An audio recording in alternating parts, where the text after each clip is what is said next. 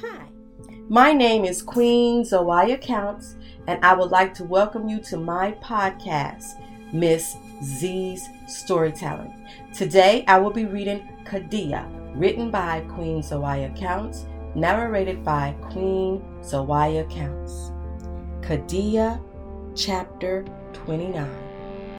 Abana. May went back into the house and began cleaning up some of the blood. She did not want Khadijah to come back and be alarmed. She wanted her to think that everything was all right. Whether or not Marinette had accepted her blood sacrifice, she was determined to stop Kente from coming through her blood. Now, William. She did not care if James took him over, for she was still in love with James, and she believed that once he saw her in this young girl's body, that he would forget about Kente and desire her. May would have to get used to this time period that she was in, but that would be easy to do. It appeared to her that being able to use her powers was a common thing now and done more openly. She would never have to hide from the white men again, for they were free people now and slavery was over. She could create her own religion and have followers and worshippers. All she had to do was absorb their power and be greater than anything they could ever imagine. Damn, she could be greater than Jesus, the white man's God she was forced to believe in. Being able to move freely and do whatever she wanted to do was what she always wanted for her people. People mistook her for being evil, but she was not evil. She just wanted to be able to free her people from slavery and live the best life that they could live. But other people did not understand her drive, her zest. She thought that everyone should be like her and want the spirits to empower them so they could be free from oppression. Okay, maybe she did get a little crazy with it, but damn, somebody should. May finished cleaning up as much blood as she could, and then she changed and placed a white sheet over the altar the witches had put together. Hopefully Khadijah would be kind and understand her as others had not. It would be easy for her to manipulate Khadijah because she did not want the power anyway.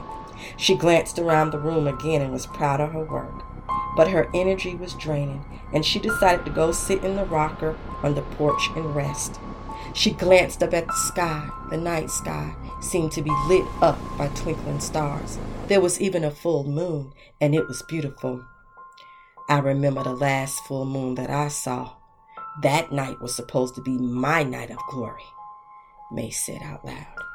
I really do not know how she was able to steal that drink and give it to James. He would have been my protector, not hers. I hate that African bitch, and tonight I'm going to destroy her beloved Khadijah. I ain't sparing nobody's life. Albina, I know you can hear me. I'm going to destroy you and take over this body right after I kill your sister. She closed her eyes and began drifting off to sleep. She needed her rest. As soon as Abana felt her drift off, she began to try to focus with all her might to call upon Kente to help her. Her powers were fading quickly, and she tried to take over her to stop her from killing those witches, her friends, but May was just too strong. But now that she had drifted off to sleep, she was trying to regain some of her power. Abana was riding a long bus, sitting way back in the back seat, and slowly she began to sit up. If only she could make it to the front of the bus. She knew that if she willed herself to get there, she would be able to take control of her body. Each step that she took felt like her feet were sinking in concrete. She remembered the movie she had seen, Get Out, and she would be damned if she was going to just keep drifting into subconsciousness and staying on that bus. Abana passed the 5th row of seats on the bus, and she could feel her strength coming back. Yes, I can do this. As she approached the 7th row of seats, she saw a woman sitting in the 9th seat with a red cloak on, covering her face.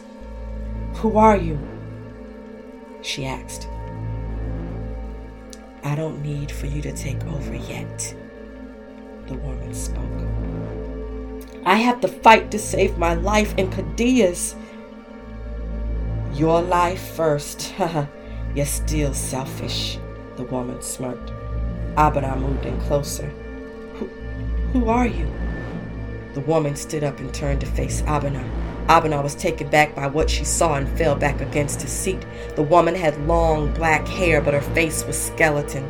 Her eyes were like fire as well as her hands. It was as if she controlled the fire element. I am the one that most people forget about. But before your time, I was worshipped by your people. See, child, with me comes the fire and freedom. They fear what they do not know, and I have been accused of burning things down. I am just as powerful as my sisters and my brothers, but the people only called upon me to be set free from slavery. The woman walked upon Abana and touched her on her face. Abana thought the fire from her hands had burned her, but she was not burned. Kente believed in me, and she created my temple, not like the churches you see today, but out in the woods, out in nature. Some still carry my traditions, but she was the only one that could hold me. I rode her often. If you were my ancestor, then you should have been with me, Abana said to her. I have always been beside you and your sister, especially your sister, for she was born to Kente's likeness, but you have always been jealous of her, and that is why I only empowered you a little bit. Why did you allow May to take me? I can't stop that, for it was your destiny to teach you a lesson about family. Don't you know, child, that family is greater together than apart? That was my teaching to Kente, and she passed it down. When the time is right, I will free May from you, but you ain't learned your lesson yet. The woman said, then she disappeared. Fuck that shit. I need to be in control. Abana tried to stand up and move towards the front of the bus, but she was flung back to the back seat as the skeletal hands came out and held her down. Chapter 30, Kadia. I am walking on a dirt road and I come to a bus. I can see two women on the bus, but as I move closer, I see that my sister is sitting down while a woman is standing over her. This woman is dressed in slave clothes and she is holding a machete dripped in blood. I move slowly, trying not to draw attention to myself because I must save Abana from this woman. But just as I approach the bus, 3 women appeared covered in blood. I stand still, waiting to see what they are going to do. Suddenly I hear Abana scream and I begin to run. I don't care if those bloody women see me or not, but when I reach the door of the bus, the 3 women grab me and I fall back on the ground. They stand over me, and I realize that they are the 3 witches who I had seen in Asheville. They grab me, trying to hold me and stop me from getting on the bus. I begin to feel this energy coming in from the back of my neck, and my head begins to hurt. It feels like someone just touched me on the back of my neck, and I turn around, and the 3 witches are gone. I see one woman standing there, cloaked in red. Her face is skeleton, and fire dances in her eyes. She smiles at me, then she moves inside of me, and my body feels like it's on fire. I scream as I jump up from laying beside William. I must have dozed off after our lovemaking. Are you okay? He asks me, sitting up. Yes, I had this crazy dream. I tell him as I reach for my clothes and begin to get dressed.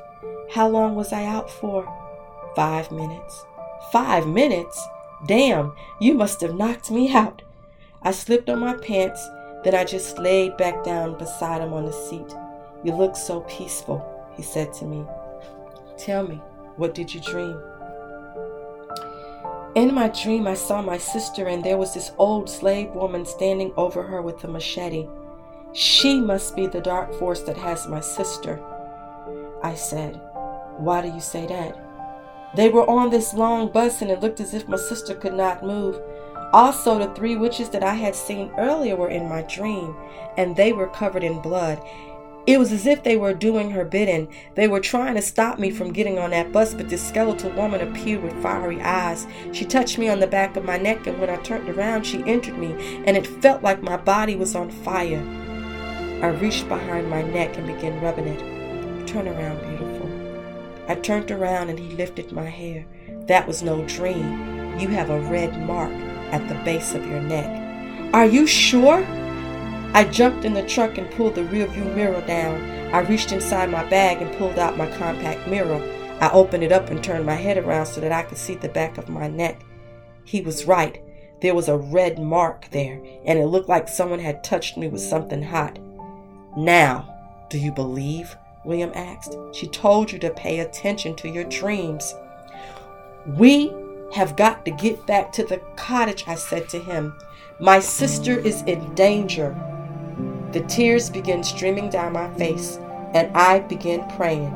I did not care about anything else but making sure that I was there to save my sister.